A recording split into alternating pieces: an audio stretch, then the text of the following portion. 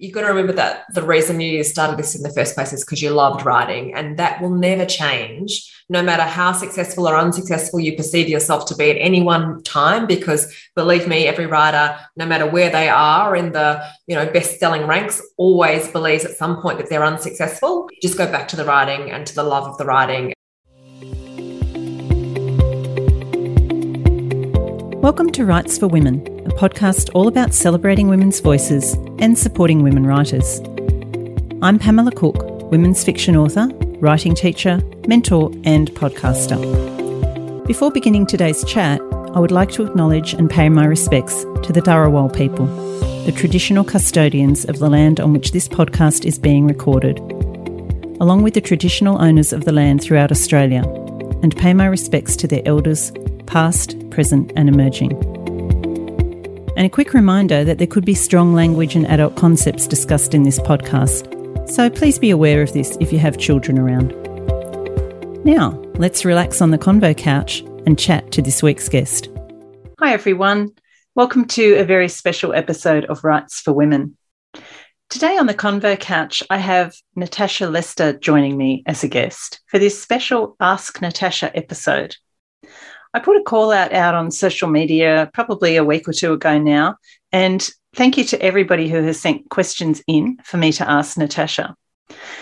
I originally wanted to talk to Natasha again. She has been on the podcast before, probably a couple of times over the years since Writes for Women has started. And Kel and I chatted to Natasha way back, probably 3 or 4 novels ago, I think, and we've had her on since. But I wanted to talk to Natasha now that she is doing so amazingly well with her career. She's become a New York Times best-selling international author.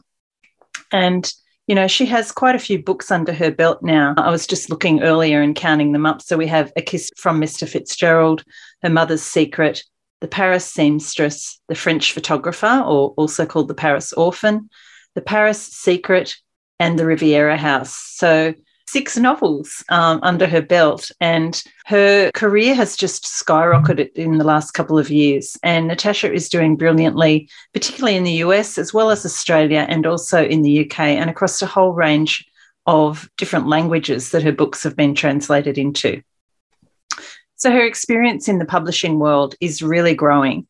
And she had a fantastic post a little while ago about the whole idea of enduring as an author and being in it for the long haul. And that's something that I'm really interested in, which prompted me to ask her to join me on the Convo Couch today. And then I thought it was a great idea to throw the questions open to the audience and just to see what other people wanted to ask Natasha. You can find her on social media. She's very, very active there and has some fabulous Instagram videos and things about her writing process. But today she's joining me on Writes for Women. So Natasha, welcome to the Writes for Women Convo Couch. Thank you so much. It's so lovely to be here again and to be talking to you. Yay. I know. It would have been nice for us to actually chat in person in September for your book tour, but of course that was not to be. No, I know. I've been missing all my writing buddies on the East Coast, so fingers crossed for next year we'll get to actually sit down and have dinner like we usually do once a year. Yeah, that'd be lovely. But The Riviera House is out, came out on the 1st of September, and, it's been all over the place. I've seen some fantastic posts and reviews and everything on it. And, of course, I was lucky to read an early copy of that, and it was fantastic. So maybe just for people who have been under a rock or something and haven't heard about it, could you tell us just a little bit about The Riviera House? Of course. So the book is about a young woman named Eliane Dufour, who is an art lover. And the book opens in August 1939 when Eliane is working at the Louvre. But once the Germans occupy Paris in June 1940, she's asked to move to a different Parisian art museum, one called the Jeu de Paume. And on Eliane's very first day of working at that museum, as she approaches the building, she's shocked to see that it's surrounded by armed Nazis. She has no idea why an art museum would need to be guarded by armed soldiers. And then when she walks inside the museum, she sees that gathered in there is a collection of more artwork than any of the largest museums in the world would possibly gather together for an exhibition. She has no idea where the artwork has come from, why it's there. and where it's being sent to. In the museum, she meets a woman called Rose Valland, who was the real-life art spy, and Eliane and Rose work together to track the paintings that the Nazis are stealing from all of the Jewish families in Paris. There's also a contemporary storyline woven in there, which is all set on the French Riviera and ties into a mysterious painting that is featured in the Goering catalogue, a catalogue of stolen artworks from the Second World War. I have to say it was a fantastic book to read during COVID when none of us can travel. And even though we're travelling back in time, it was just so beautiful to be back in Paris in those pages, and also in the Riviera, which was something a little bit different for your books too. Yeah, I think I was quite lucky in some ways that there were so many beautiful locations in the book, and lots of people have said that, you know, it's been wonderful to be able to travel a little bit vicariously through the pages of the book. You know, obviously it's not quite the same as being there, and we would all much prefer for it not to be COVID, but hopefully it offers a little bit of respite anyway. Yeah, that was lovely. Diversion into the art world rather than the fashion world too with this one. Yeah, I mean, as soon as I read about Rose Valland, I knew I had to write about her, and then that would take me in a deep way into the world of art, which I love anyway. So it was hugely fun to research that part of the book. Yeah, it must have been really lovely. And that's a nice little segue into one of the first questions that I have for you today, because this is a little bit of a special episode where I've got a few questions for you and some listeners have sent some questions in. So you have been doing lots of publicity and promo for the Riviera House. So there's lots more interviews that people can track down with you about that if they want to go a bit more in depth with the Riviera. But just talking about your inspiration for the Riviera House, you can talk about that book in particular if you like, but where in general do you go to look for your ideas and inspiration for your books?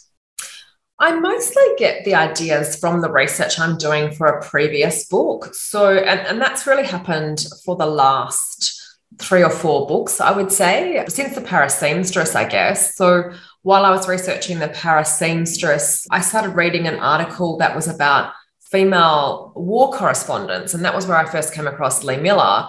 Yeah. And it's, for me, I suppose it's, you know, you're reading something that a million other people could read and they just would read it as an interesting article, but there's something in that article that sparks off that idea generating part of my brain, and it makes me want to know more. And it's usually I'm finding the woman in those articles. And so another book that I have on my bookshelf is How the Women of Paris Lived, Loved and Died in the 1940s by Anne Seber. And that in that book, I read about Catherine Dior for the first time and also about Rose Valland for the first time. And so Catherine Dior is a character in The Paris Secret and Rose is a character in the Riviera House. So I think that's for me really where I'm getting one part of the inspiration from, because of course the books cover a few other aspects and elements as well. But, you know, again, I read about the female pilots that are in The Paris Secret when I was researching the French photographer. So that's generally where things tend to come up for me now. Yeah, in the research. So generally, would you then get the inspiration for the historical timeline and your historical characters and then think, okay, what sort of modern timeline can I weave into? That makes it sound like I have a planned and organised process. No, I think it's more so like with the Riviera House, I suppose. So I found out that Rose Valland had worked as a spy in the Jeu de Paume during the Second World War and had recorded all the details of the Nazis' art thefts. And then at the same time, I think I was just doing a general Google, which I sometimes do, a bit of a rough Google around the subject. And I stumbled across the Goering catalogue, which is Hermann Goering's catalogue of the artworks that were stolen for his personal private art collection during the Second World War. And I hadn't heard of that catalogue. And in that article, I read about this link between the catalogue and Rose Valland, who I had already decided to write about. So that immediately made me think, oh, okay, I wonder if there's something I can do with this catalogue, because it was published in 2015 in Contemporary Times. So that immediately gave me the time frame for a potential contemporary storyline. And it made me think, oh, what if there was this stolen painting that was in the catalogue that a contemporary character had unknowingly inherited and didn't know the provenance of. So it's more of a, I don't know, alchemical, mysterious, weird kind of process where, and it's always like this to me, it's like 2 or 3 seemingly random disconnected ideas suddenly join themselves somehow in my brain, and my brain says, oh, I could make a story out of those. And then it's a matter of working out, well, how the hell are you going to do that? Which brings me to my next question. Oh, I'm so good at these segues, aren't I? You are. About your writing process that you say is, you know, a little bit hodgepodge, but I think it might be a little bit more organised than that. But if you think back, has your writing process changed? So I think you're up to novel, what are you writing now, number 7 or 8? Must be 7 I'm editing and 8 I'm writing. I mean, we all learn things as we go along. It doesn't necessarily mean we change, but would you say that your writing process is vastly different now to when you started off with your first couple of novels? It's probably vastly different to my very first 2 books, which weren't historical. It's probably fairly similar to how it has been since A Kiss from Mr. Fitzgerald, which was my first historical. So when I very first started, I did a lot of writing by hand, and I think I needed to do that just to kind of learn to write and become a better writer. I don't know. And there was something about the mind-hand connection that got me into the flow more easily. And I think really importantly, enabled me to capture the voice of the piece. And I think that's, you know, voice is so hard for beginning writers, and it's so hard to teach as a concept, so hard to explain and describe. But that really helped me to do that, so that then voice kind of almost became a natural and intrinsic part of the writing process that I didn't need to kind of court or you sort of once you got that. Yeah. And so then I don't, you know, from A Kiss from Mr. Fitzgerald onwards, I haven't handwritten much at all. I do handwrite a lot of notes that occur to me, ideas that occur at random times, you know, when I'm running or in the kitchen washing dishes or in the shower. So I do still have lots of handwritten pieces of paper, but I don't write scenes out as such. So that's probably one of the biggest changes. But I've used Scrivener since A Kiss from Mr. Fitzgerald, and I still use Scrivener, and I still use that in pretty much the same messy and chaotic way, where the first draft is literally just a long list of disordered scenes that I'm just, you know, bashing out and hoping for the best, and the structuring usually comes much later. So no, I probably do less drafts now. Like I often tell the story that my very first book, which was a contemporary kind of literary novel, I did 13 drafts of that before it got picked up for publication. Wow. I don't do 13 drafts anymore because I don't have the time. And also I think I've got a little bit better at doing You've learned drafts. a lot since then, yeah. So it's a bit more compressed, I suppose, the process, because you learn. I didn't know about plot back then. I feel like I've learned about that now. So I'm more able to incorporate plot points just naturally as I'm writing without thinking about it, if that makes sense. I don't have to consciously go, oh, I need a midpoint. In fact, I never even really knew what that was until a couple of years ago. But it's like, oh, I have one of those. Yeah. But that is the thing, isn't it? I think a lot of this stuff is subconscious for everybody, you know, whether you're a writer or not. Even when you're watching a movie or you're reading a book, you sort of subconsciously know, this is a really important turning point in the story. So when you're writing, you're incorporating that into your writing as well. Yeah, I think so. I think, you know, if you read widely, you take on, and it becomes innate, what readers expect of a story. And so when you sit down to write a story, you bring all of that to your own. And so you just know that, okay, things have been a little bit slow or boring, something's got to happen now. And those things generally become those turning points and midpoints and that sort of stuff. So, you know, I'm probably a bit more organised about it now, but yes, it is still for me very much a process of gut instinct, and it has always been that. And I did try to plan a little bit more out my book for next year, and I don't know whether I'll do that again. I do like the gut instinct way of writing. I think that if what you're writing surprises you, then hopefully it surprises the reader. You know, I don't go on to Goodreads. I probably used to, you know, when my first couple of books came out, but you learn quickly not to do that. Yeah. But it's always, you know, if someone points out a review or something and readers say, oh, I guess the twist really early on, I don't know why the author plotted that out. It always amazes me with crime authors, you know, when they say, oh, I don't plan it out. Yeah. I don't actually know who committed the murder or the crime until I find out when I'm writing it. And and Stellari, I think Gentile is one of those authors. And that's really amazing to me. That something that seems to be so intricately plotted, it just comes out naturally, you know? I remember listening to Michael Robotham say the same thing. Like, I assumed like you, that if you're writing a crime novel, you've got to know who did it. But he's just like, no. I'm like, oh, wow. Amazing. I don't feel quite so bad anymore. Yeah. Well, that's the thing. I think everyone has their own process, and if something works for you, like, why change it? Yeah, exactly. I think that's half the battle when you're starting out, is working out what your process is and just trusting to the process that seems to be working without thinking, oh, I shouldn't do that because so-and-so doesn't do that. It's like, it doesn't matter what anybody else does. Just do what works for you. Yeah, do the trial and error and see where it takes you. In a recent video you had on Instagram, you had your messy desk with all your piles of pages and your dead flowers and things like that, which was really reassuring to see. And the 3 piles were 3 different storylines that you were, working your way through.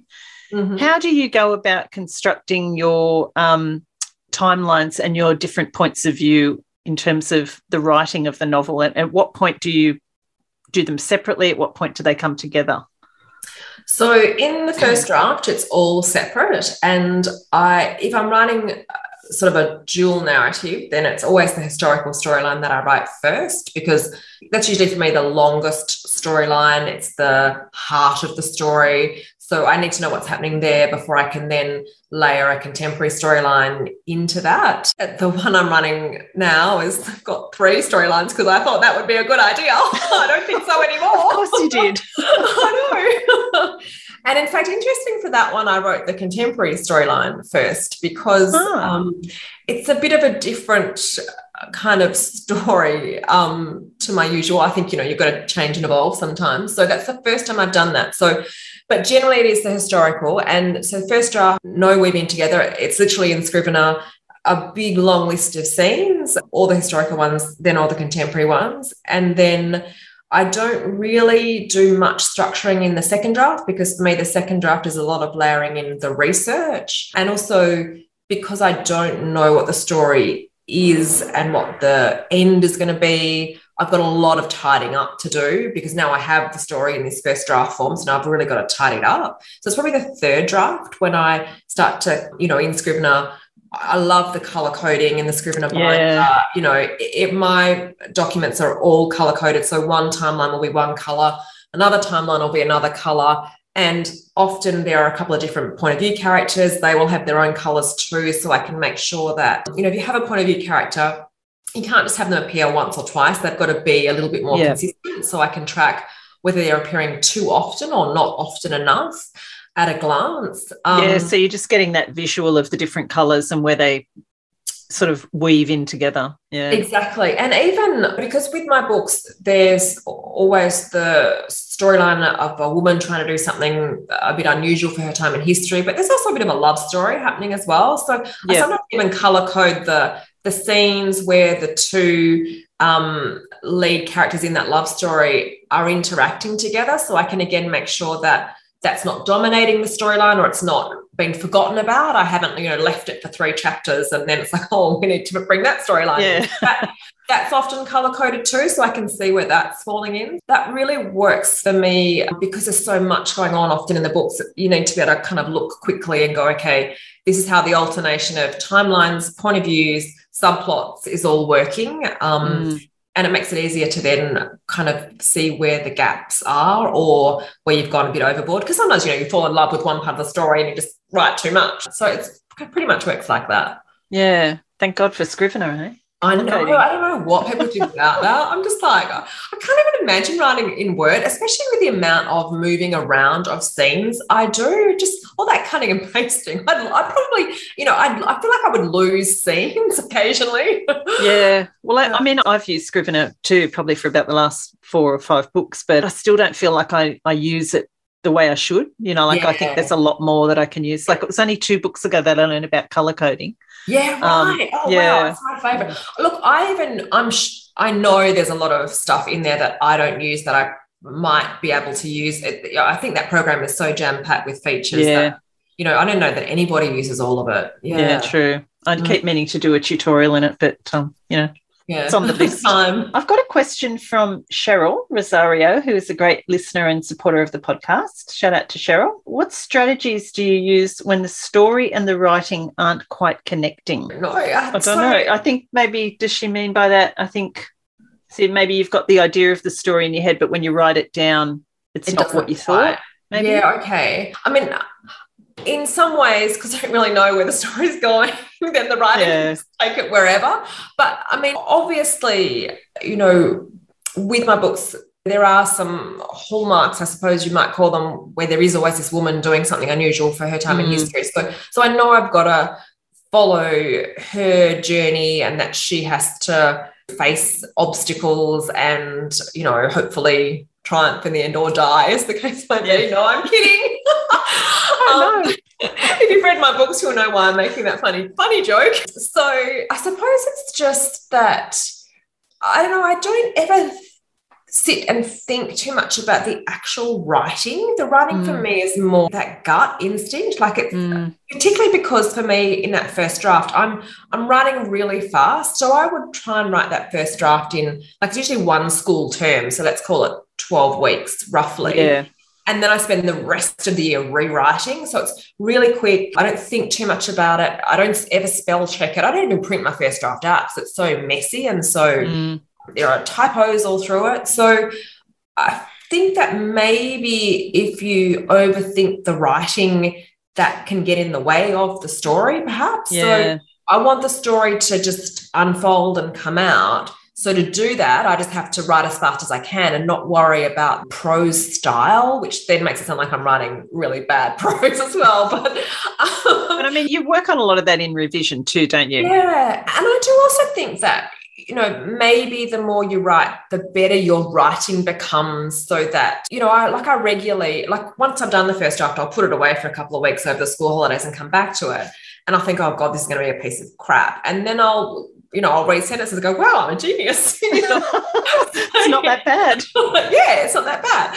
I don't really think I'm a genius, but, you know. Every now and then I reckon we all have those moments, though. You read a couple of sentences and you think, oh, yeah, that's not bad. And you read the next one, it's like, oh. No, exactly. So I think that you've got to trust your writing. You've got to trust that you can write a damn good sentence, and you've got to go where the story wants to go and let the writing let you do that, I suppose. Yeah. I don't know whether that helps. Like that. A little added bit to that question from me. I know you don't plot, but do you do any sort of character descriptions or notes or anything before you start?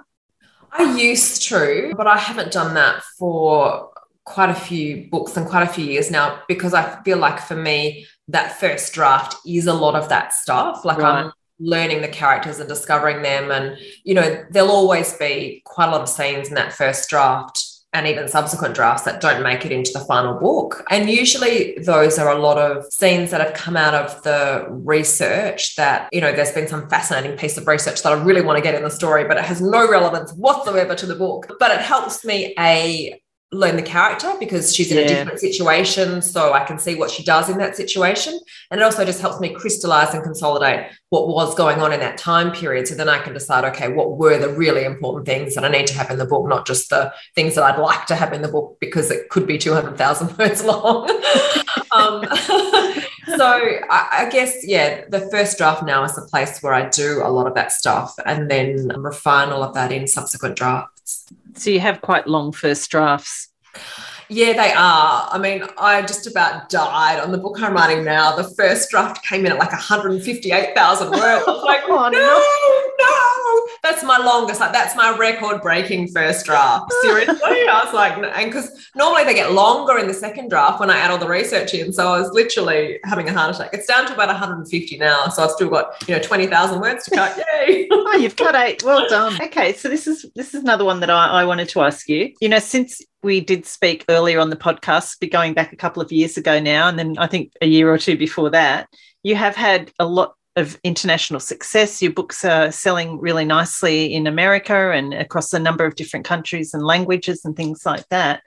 Having those sort of multiple publications and multiple publishers, how has that affected your process and just your life in general? So it's affected my life in that I just, particularly this year, I think I just feel like there's never enough time. And I know we always feel like that, but every year I'm hiving things off because there literally isn't enough time. So in January, I just deleted my Twitter account. It was like, I can't do that anymore. And, I used to teach a lot more, so I've had to stop all of that. So, which is a shame because I didn't like Twitter. I like teaching. I'd take the teaching back before I took Twitter back. So it's just, you just start to have to say no to things. And, I get a lot of requests from authors to read their book for an endorsement quote. And I love to do that because I remember what it was like when I was starting out, and I would have given anything for a writer to give me an endorsement quote. And so I do a lot of those, and I try to, but, I've just had to say to my agent last month, I'm not taking any more until next year. I'm drowning. And she knew I was drowning anyway. So she'd kind of preempted that for some people anyway. So I think that's the change, that you have to start saying no for your own sanity. And no one likes saying no, particularly when you're saying no to other writers. There are only so many hours in the day. So that side of things has changed. And there was a second part to your question, which I've totally forgotten. What was I guess just in terms of, so that's like your general life and scheduling and all that sort of stuff. But in terms of, the actual writing and getting the writing done and fitting that in with all the other demands on your time, I guess. Yeah, so I was lucky this year because we had 18 months between the books, because we decided to move the publication date. So it meant that, I had a bit more breathing space and a bit more time, and I really enjoyed that. And, to be perfectly honest, I probably shouldn't say this on a podcast, but what the hell, let's just go. To be honest, there will be a point in the very near future where I'm only going to be putting out a book every couple of years, because you just can't keep doing one a year. A couple of weeks ago, I had a 6 a.m. event here in Perth time. It was an online virtual event for the US. So that was 6 p.m. Eastern States time, but I'd been up till midnight. In fact, I had an event that started at midnight the night before for Sweden. So it's just, there are, as well as the writing day, then suddenly, because midnight in Sweden is 6 p.m. their time, I think the time difference was 6 hours. And then you've got to be up again back online at 6 a.m. for the US. So there's all these other things that take place that I guess people don't know so much about. There's a lot of extra pressures on your time, as well as just the intricacies of when you have readers from all around the world. You do have to think a little bit about that when you're selecting the next book idea, I suppose, which is hard for me because I don't, some writers have a drawer full of ideas and I never have that. I literally have, maybe one, maybe two ideas tops. So yeah, I don't like to have to reject a book idea or have someone reject that book idea, because then I'm like, oh, what am I going to write? So there's all those sorts of things that you've got to think about as well. Yeah. And I was just thinking as you were saying that, while doing this sort of thing and being able to do author interviews with people on the other side of the world at any time of the day, on Zoom and all that sort of thing, it's fantastic in a way. Even going back a couple of years ago, certainly 5 years ago, that didn't happen for authors, that actually wasn't a possibility. So that was less demand on your time that way. But now it's kind of expected, isn't it? Yeah, it is. And, it's hard to say that good things have come out of the pandemic, but 3 years ago, if my publisher had said to an American bookstore, let's do an online event with this Australian author, they would have gone, no way, no one's going to come and watch an online event. Whereas now the online events are the thing to do, even for authors based in America, because they're still not really wanting to go out and do face-to-face events. So yes, there are those sorts of things. And of course, I totally understand. I'm very lucky to be asked to do online events for international audiences, and that's all fantastic. And, I wouldn't change that. So I don't want that to seem like I'm complaining about the workload or anything like that. But certainly, writing isn't just writing. There are lots of other things that go along with it. And in line with that, there are lots of decisions that you have to make about how you can fit that into your life. Like I try to preserve my daytime hours because I write best in those hours, and then do things like this interview we're doing sort of, it's 5 p.m. my time, 8 p.m. your time, because it's outside my writing hours. So I'm not, eating away at that kind of quite precious time. So you have to really guard that time. Otherwise it just doesn't happen, does it? It evaporates. Yeah. It honestly does. And you watch it go and you think, oh my God, it's been 2 weeks and I've not written a single thing. I know that feeling. Yeah.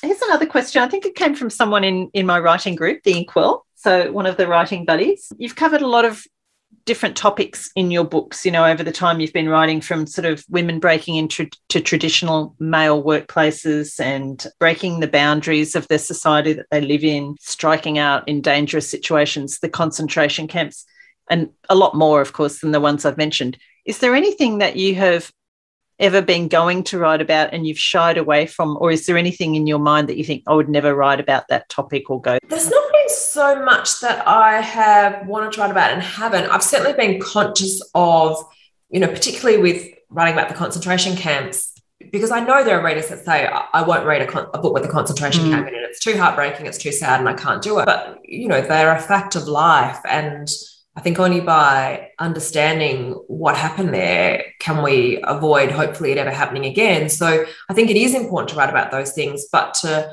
bear in mind, you know, that readers will find it difficult, just as it's difficult to research and to write about. Yeah.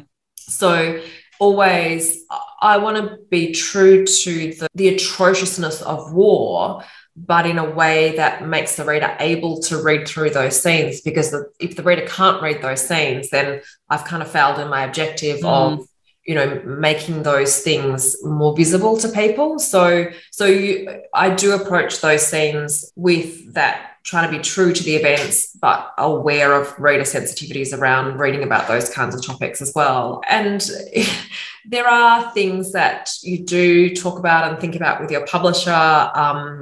So, for example, in The Riviera House, the main character in the contemporary storyline has suffered a personal tragedy at the start of the book, and we talked a little bit about whether that tragedy would be too difficult for readers or not. I felt that my readers would all be okay with that, and I haven't had any, well, I mean, quite possibly there have been people who started to read and haven't been able to read it, but it doesn't take place on the page. It happens prior to that's right. starting the book. So I feel like that helps. And that's, you know, what she went through is really important to that part of the story. So I couldn't not have that. So you've got to think about those things. But then that was the story that I had in my mind. And you can't always compromise the story for the readers, because it's impossible actually to judge how the reader is going to respond. So I think for all writers, it's a matter of, you know, no, just sit down and write the story that you feel like is the right story and the one that you have to write. And the right readers will find that story, I think. Yeah,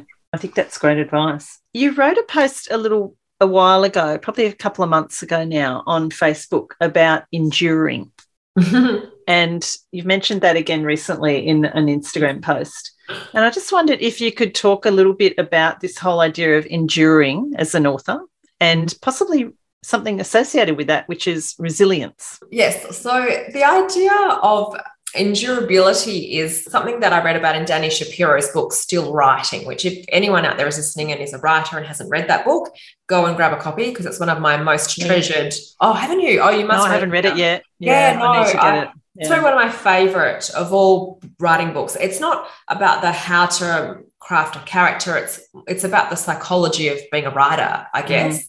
And so she talks in there in one chapter about the idea of endurability and how she stood in front of many writing classrooms and knows that it's not always going to be the most talented students in her writing class or the most ambitious students in her writing class who are the ones that are still going to be writing 10, 20 years later. It's the ones who cultivate the idea of endurability, the ones who keep going no matter what.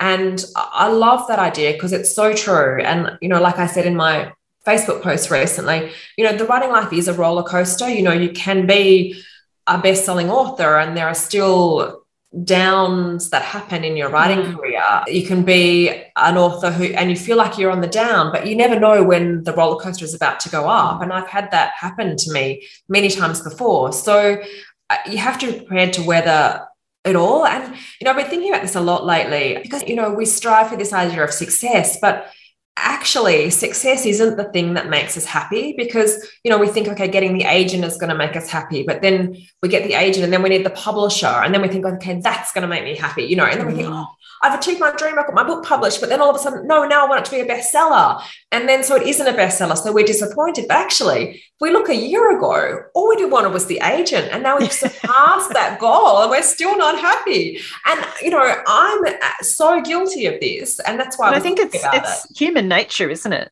You know, Absolutely. you sort of get to, it's like going up a set of steps. You get to one step and then, oh, I'm here now. Oh, okay, I want to go to the next step and the next step, you know. Absolutely. So I think it's human nature, regardless of what career or, you know, pastime you pursue, anything really in life.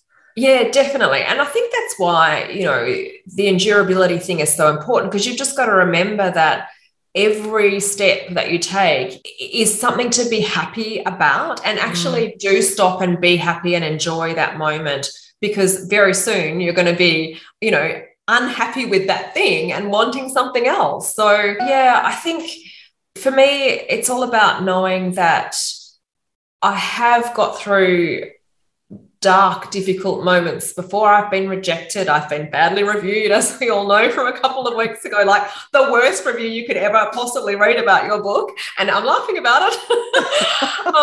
So, you know, there is a lot of crap that you've got to go through. And you've got to remember that the reason you started this in the first place is because you loved writing, and that will never change, no matter how successful or unsuccessful you perceive yourself to be at any one time. Because believe me, every writer, no matter where they are in the, you know, best-selling ranks, always believes at some point that they're unsuccessful. Just go back to the writing and to the love of the writing. And that's where you have to be resilient, is to keep sitting down every day and going, no, that's right. I do this because I love to write, not because I'm trying to achieve that goal or that goal or that goal. And, you know, I'm saying all this stuff, and, you know, some days I have to really tell myself this too. So it's not like I'm wise and able to do this every day. Yeah. Some self-talk. Yeah. Yeah, it is. Yeah. And well, we all need to do it. I mean, that's to keep going. You know, I would say that for writers starting out, you know, the mind games don't unfortunately get easier. I'm going to say that they actually get a bit harder. So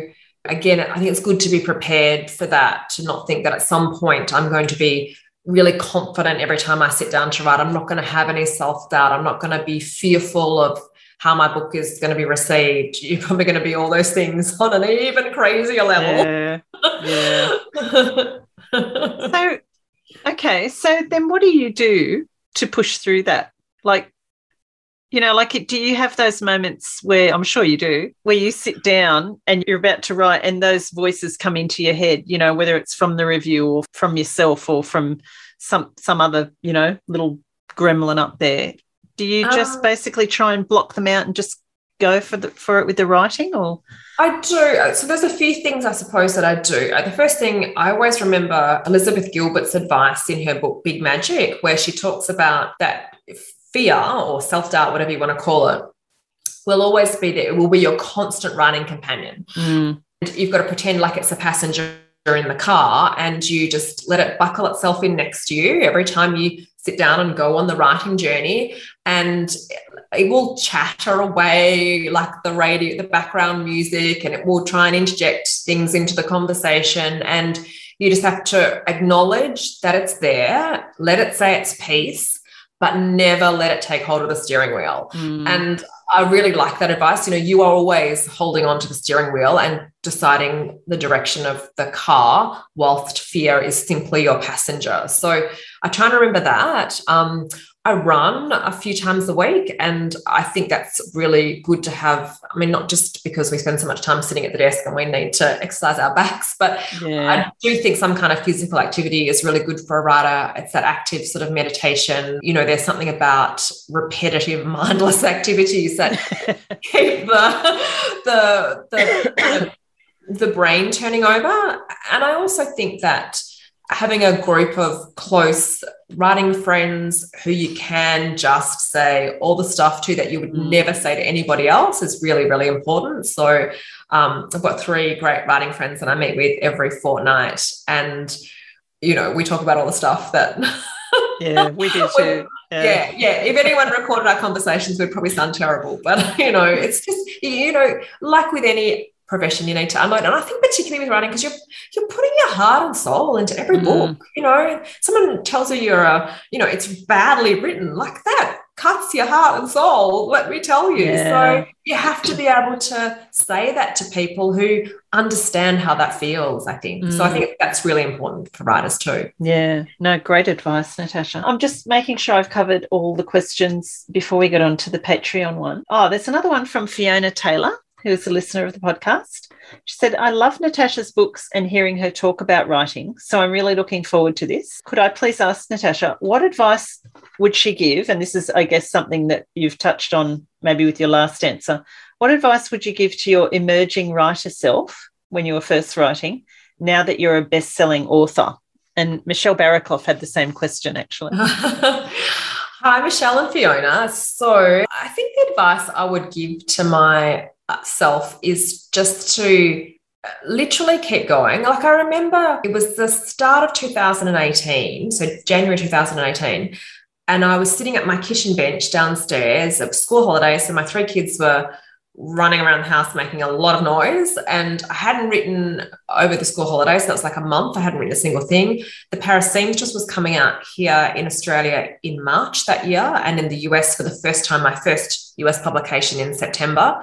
And, you know, so I'd had 2 historical novels come out, and they'd both sold fine, you know, but they hadn't set the world on fire, and I certainly wasn't making a living out of writing. And so I was sitting at my kitchen bench going, oh my God, what am I doing? You know, I could go back and get a job in marketing and I would have way more money. You know, I wouldn't be sitting here when my 3 kids were running around screaming because I'd be in an office and I'd be in much nicer clothes because I think I had on, like, you know, really crappy old T-shirt at the time or something like that.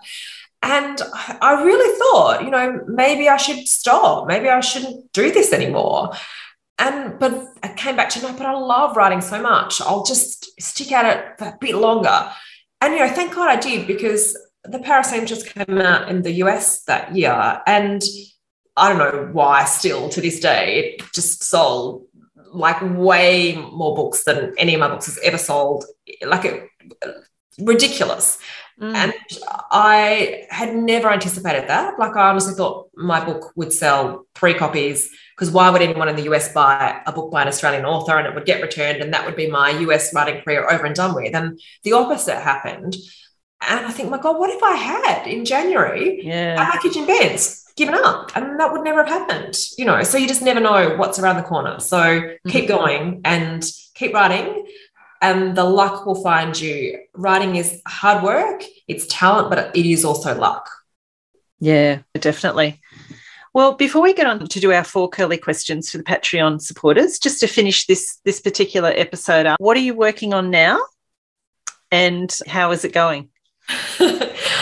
So I'm working on the book for next year, in inverted commas, because it has no title. We are hopefully in the process of nutting out a title for that book as we speak. So it's about a couple of things. So firstly, I was really interested with this one in writing about women after the Second World War, because I focused a lot on women during the war, but actually immediately post-Second World War was a huge time of change for women, particularly women who'd been doing really important things in the wartime services, and were suddenly told, you know, there were propaganda campaigns, particularly in the US, basically advocating for women to leave their jobs to the returning men and to return to the home and cook roast dinners for their husbands.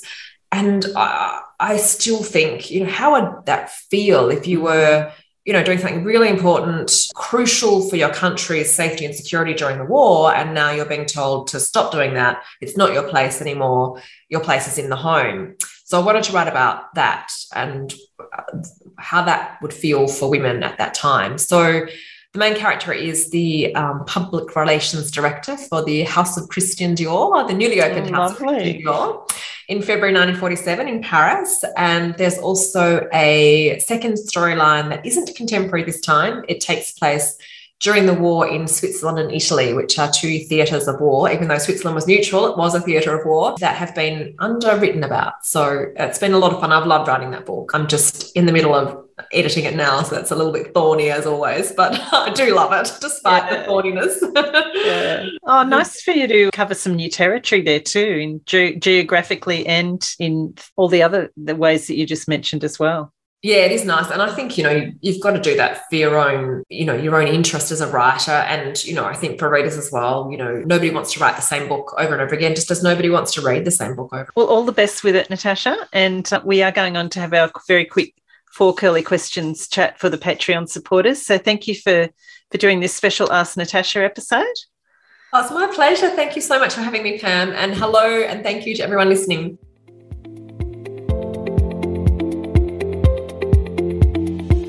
Thanks for listening to Rights for Women. I hope you've enjoyed my chat with this week's guest. If you did, I'd love it if you could add a quick rating or review wherever you get your podcasts so others can more easily find the episodes. Don't forget to check out the backlist on the Rights for Women website. So much great writing advice in the library there. And you can also find the transcript of today's chat on the website too. You can find details on the website on how to support the podcast through Patreon and get exclusive access to the extended audio and video of the monthly craft episode. And you can connect with me through the website at rightsforwomen.com, on Instagram and Twitter at W4W Podcast, the Facebook page Rights for Women, or find me and my writing at pamelacook.com.au. Have a great week, and remember, every word you write, you're one word closer to typing the end.